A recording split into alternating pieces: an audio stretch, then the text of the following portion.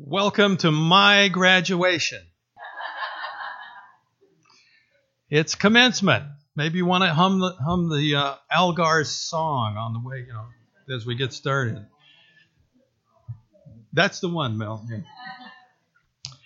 Today I am claiming as a commencement day for my 10 months of school with you, learning so much about you, and maybe giving you a little bit of my accumulated experience after 20 years of ministry. It was 20 years ago, a couple of weeks ago, on June the 1st, that I was ordained into ministry by the congregation that I had served as a lay leader for several years before I went to seminary. It was also the week of our daughter's graduation from high school. And it was, that was 20 years ago. She was selected as the commencement speaker for her class. She didn't necessarily have the highest GPA, even though she had several AP courses. But she was widely respected because she was articulate and she was someone who overcame her fears to speak well in public. That's an example I've been trying to emulate throughout my ministry. And I'm pleased that she's able to be with us this morning. I was a bit jealous when she was selected as the commencement speaker because when I graduated from high school 30 years before that, they only let me talk for 3 minutes because I was the student body president. I was second or third in the class rankings because I made 1B, I think, in my high school class of 120. That was all it took to kick me down one level.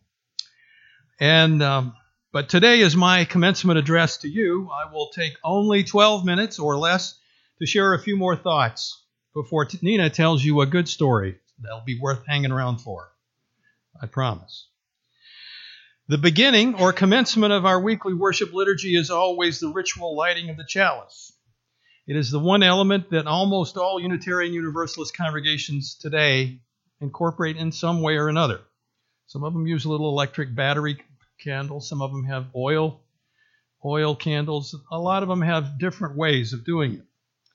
But the tradition of lighting candles in religious ceremonies goes way back to the earliest gatherings of humans because they were setting up altars as a place for sacred fires, where they brought sacrifices of food or animals or sometimes even humans to the sky or rain or sun gods, and to ask essential blessings for success of their crops and their hunts. Those early humans believed that their gods were embodied or displayed directly in the fire itself. We see that in the stories and scriptures of the early Hebrews, the Persians, and the Greeks of the Middle East, as well as in the earliest Vedic scriptures, which later evolved into Hinduism, as well as in all the nameless natural religions which existed in the state of nature.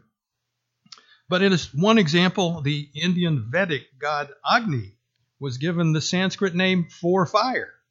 But over the centuries, his two-faced identity as both a creator and destroyer is only specifically recognized during formal wedding rituals, as when our son and his wife had to circle the fire of Agni 7 times to seal their covenants of fidelity to each other for the next 7 incarnations.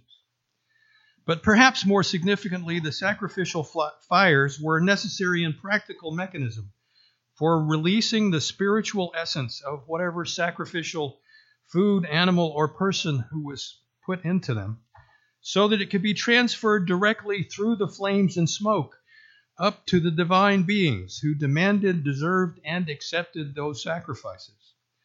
Whatever material stuff which remained was relatively inconsequential, although I do suspect some of my predecessor priests may have enjoyed leftover barbecue lamb occasionally. This common background, though, of fire and lighting fires in many of the early religions was slow to evolve to a more humane metaphorical ritual.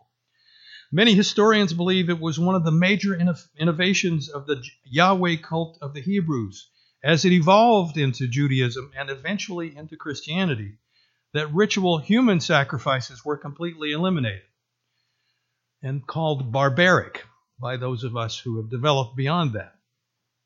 One of my seminary teachers emphasized that the near sacrifice and deliverance of Abraham's son was the definitive scriptural marker of that development in the Hebrew Old Testament for the Jews. After that episode, there are no more records of any ritual religious sacrifices of humans, at least in Judaism. We know Christians did their own means of sacrifice later on. But how did those early humans start those altar fires for lambs or goats or bulls or people? Some say that the first fires were probably those accidental ones that were set off by lightning, which in those various cultures easily was attributed to the anger or the gift of God. Gods like Zeus, Prometheus, and Yahweh. Those lightning fires apparently were tended literally religiously for generations in tribes of humans until someone learned how to rub sticks together, and then how they could use two stones which put off sparks. And then they found the great advance of flint and steel, which made fire portable. Finally, just a couple of hundred years ago, further experiments in the chemistry of combustion led to the invention of the match, which was refined in the past 100 years or so into the gas and electric lighters we are so used to in our modern day life. But each of those depends on the microscopic physical chemistry of creating a spark, a tiny point of concentrated energy, which can then start a reaction. But the spark is not enough by itself. There must be four elements present to create any fire. A fire exists only when there is fuel in an oxygen atmosphere with enough energy to prompt a reaction. This is called the fire tetrahedron. Fire cannot exist without all of those elements being in place. But once ignited, the fire must also be able to sustain a critical temperature of combustion by the release of heat energy in the process of what's called exothermic oxidation, relying on a continuous supply of both oxidizer and fuel. This was, of course, the basis for the book title, Fahrenheit 451. The temperature of combustion of ordinary paper is 451 degrees Fahrenheit in ordinary room air. Now, we don't burn books. We burn candles. Unitarians use lighters or matches to bring that spark to the combustible material that we call candle, which is in a vessel we call a chalice. It burns until it runs out of fuel or it's blown out. The light of the fire we create is only a visible focal point then in our rituals for our meditations and our thinking about what's important. It's a symbol on multiple levels for many of us. Implicitly, whether we think about it or not, it's a symbol of our inheritance of timeless rituals of humanity over countless generations, where the mystery of life and the mystery of death overlap with the undeniable connections between visible matter and invisible energy. The way that we incorporate this little flame in the context of beginning our liturgy each week, each time you gather, each time most Unitarian churches gather, it is also a simple symbol of our connectedness right now with others in our UU faith tradition. It's a reminder that we are here because you chose to be here. This place and these people are yours by your choice. No one has forced any of us to be here. The people who call themselves members voluntarily wrote their own names in the membership book and made promises, implicit or explicit, to each other about what it means to them to be connected to the Unitarian Universalist congregation of Loudon. We who call ourselves Unitarian Universalists have chosen to inherit a history, a tradition, which is continuously changing and unfolding, but a tradition that we're mostly proud of. We have this legacy, this heritage, which we are charged to preserve and enlarge and improve throughout our lifetime, throughout our time of connection with each other, so that it can become even healthier, because it will respond to us, to ever-changing circumstances in the world, to what we perceive about ourselves. And we, you, collectively are all part of a larger whole, an extended community of diverse individuals who share most elements of a worldview with priorities that are set forth in writing, in our hymnal, in things that we hand out, in the news that we share. A commitment to making this a better place, a better world for ourselves and for those who may follow us. We cannot and do not rely on Zeus or Prometheus or Agni to bring lightning, to light the fires we need to stay warm in the winter, either metaphorically or literally. We try to nurture the flame of inspiration that has already been lighted in us. But as we learn, if we've been scouts, we must also be prepared. In case of rain or cold and darkness, we must have a metaphorical supply of safety matches and flashlights that we bring whenever we're out in the adventures we call life. And we may be asked, and we must be ready to share with those whose metaphorical matches aren't quite dry enough anymore, or those whose energy, whose flashlight batteries may be weak, whenever we can do that without substantial risk to ourselves.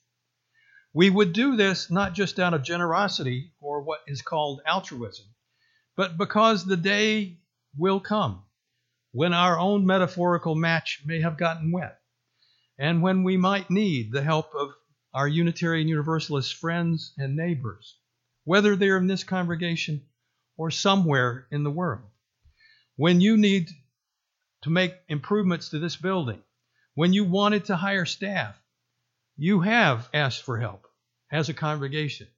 And often, through the efforts of Tamar and Sandy and others, you have received some of that help.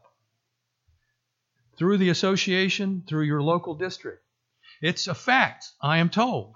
Certainly it's a speculation that this window will magically turn into a new door.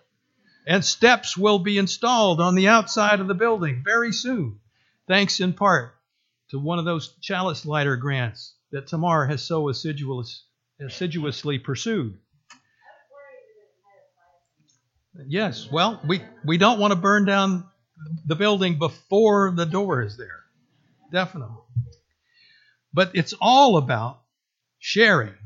And I believe it's an obvious truism to think of this congregation's chalice, which has been broken and repaired,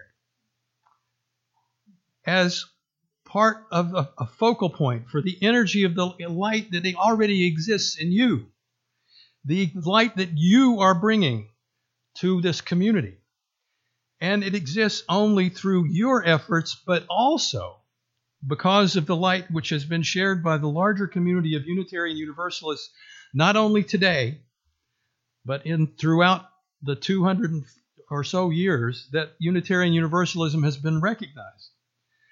And for those dozens and dozens of centuries that Unitarian thought existed in the minds of people who were trying to make life better here and now, not about some purported heaven or to escape some purported hell.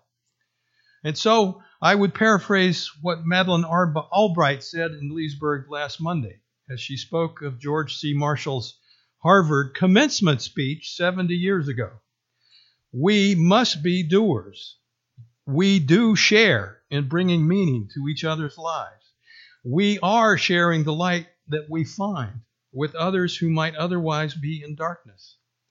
And therefore, I know that you will continue to be in covenant with each other, in a covenant of support, and a covenant of mutual aid and assistance. And now, in response to my own request for timely help, I can invite Nina, my partner in scouting, to bring her version of a story of sharing light.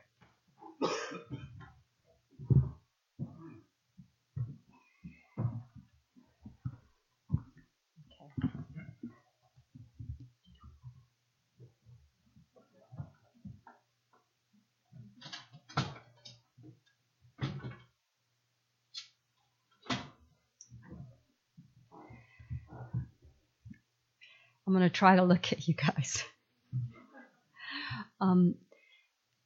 If you have ever heard the phrase, "all I really need to know, I learned in kindergarten," then you have heard of the best-selling book by the Unitarian Universalist minister and author Robert Fulghum. In some circles, he is thought of as the patron saint of UUs, not because he was a perfect human being, but because his stories touched us in the deepest and sometimes darkest corners of our lives, of our hearts. A dozen years ago, Dan and I were lucky to be on the front row of a crowded, packed beyond the fire code limits in a large auditorium at General Assembly when he spoke to us about what inspired him to write another book. Robert told us some stories about growing up in Waco, Texas, and some locals refer to that as Waco, Texas. A lot of his memories were about getting in trouble. I'm looking at Mel, but sorry, Mel. It's no wonder that his mom was forever yelling at him, saying, "For God's sake, what on earth are you doing?"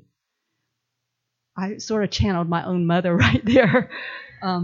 As an adult, he had a revelation that her exasperated scream was, in fact, a very good, worthwhile theological question. So, "What on earth have I done?" became the basis and the title of one of his then latest books. The story I have condensed for you from this book is about shining light into dark places. Reverend Fulghum introduces the story by telling a story on himself.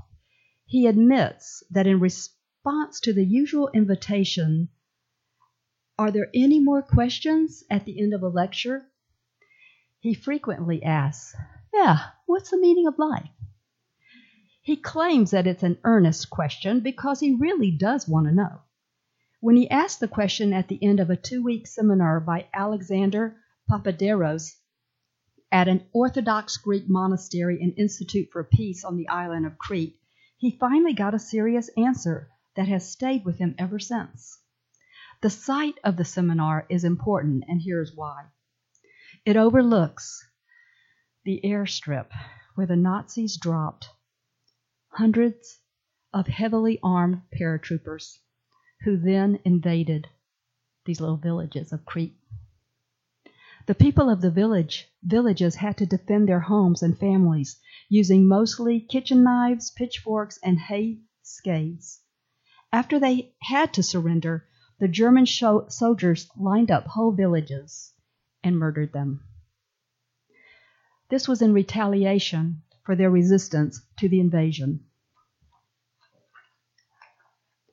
In the years following the war, families built many monuments for the people who were murdered in every village surrounding the monastery.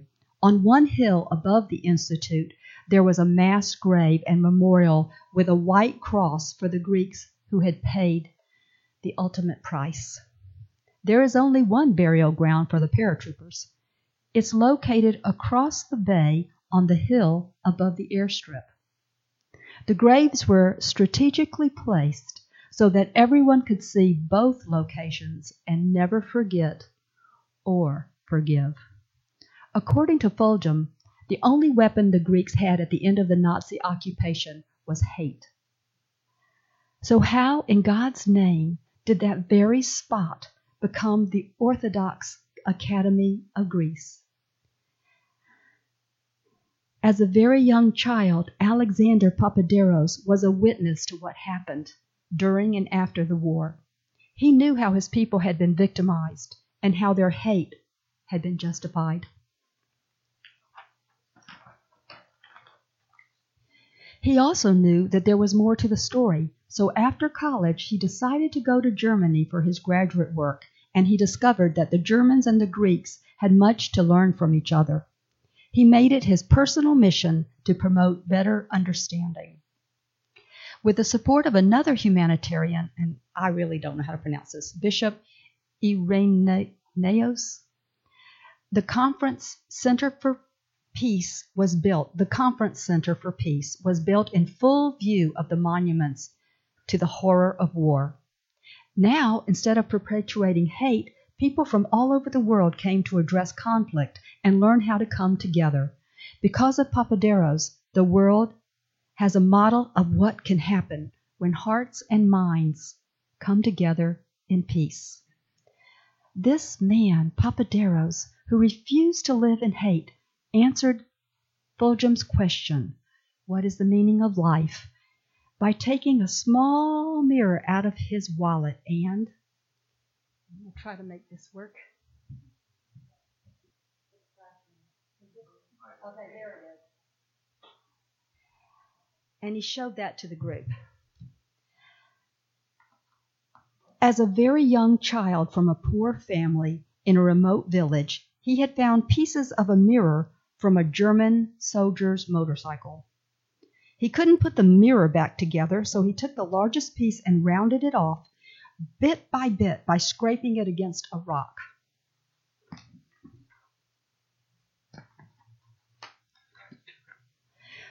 By playing with it, he soon realized that he could reflect light into dark places where the sun by itself could never reach.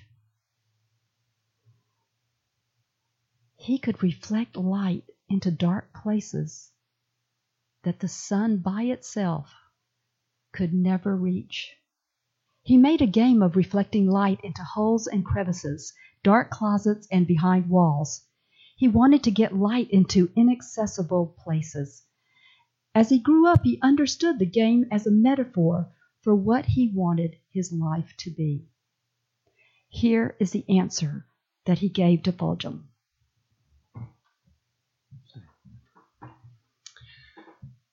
From Papaderos. I am not the light or the source of the light, but light, the light of truth, the light of understanding, and the light of knowledge, is there always. And that light will only shine in many dark places if I reflect it.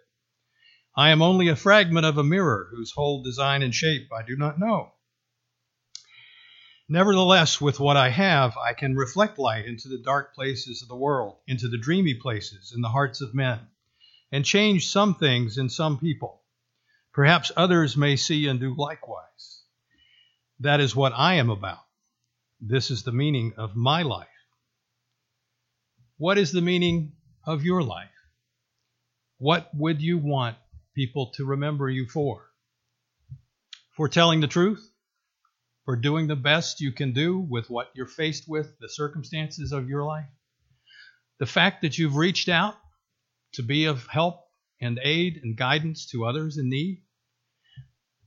To share the joy and the burdens of understanding that this is the life that counts, no matter what follows. The message of Unitarian Universalism is the light that we have seen and we can choose to reflect into the world. I ask you to contemplate and decide whether something like that might be part of the meaning of your life and the life that you make together in this community.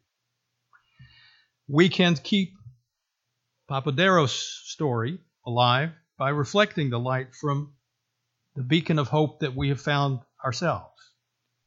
Something about the power of community, the strength, the sustenance, the joy, and sometimes the sadness which comes from compassion, from feeling with others what they know is their lot in life and bringing it to a higher plane of consciousness. Nina and I have really been enjoying our time with you, and we are sad that we are having to leave, but we go with assurance that your new minister, who has been announced as Alice King, a distant cousin, who is not from where I'm from, Georgia, but rather from North Carolina, which is, I know, a foreign country for Virginians. But that she will respond to who you are with the best of herself. And she will try to bring that light that she has in herself. She is a recent graduate of seminary at the Chicago Meadville Seminary, but she has been a Unitarian Universalist, a dedicated professional in religious education for many years before going into seminary. And so I know she brings a lot of depth and a lot of understanding, and I know she will be so thrilled to be working with you and sharing with you the time that you have together. I hope it is long, and I hope, as Spock would say, you live long and prosper together. But we have a closing song, and then we'll have our closing extinguishing of the chalice. The song we have chosen is This Little Light of Mine. It seems to be appropriate to the topic. And Nina has some gifts for those of you who would care to take one.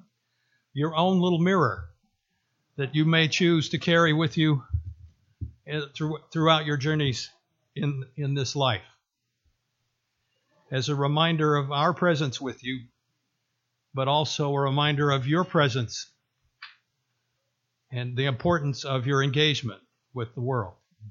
Please stand as you're willing and able for This Little Light of Mine, number 118 in the gray hymnal.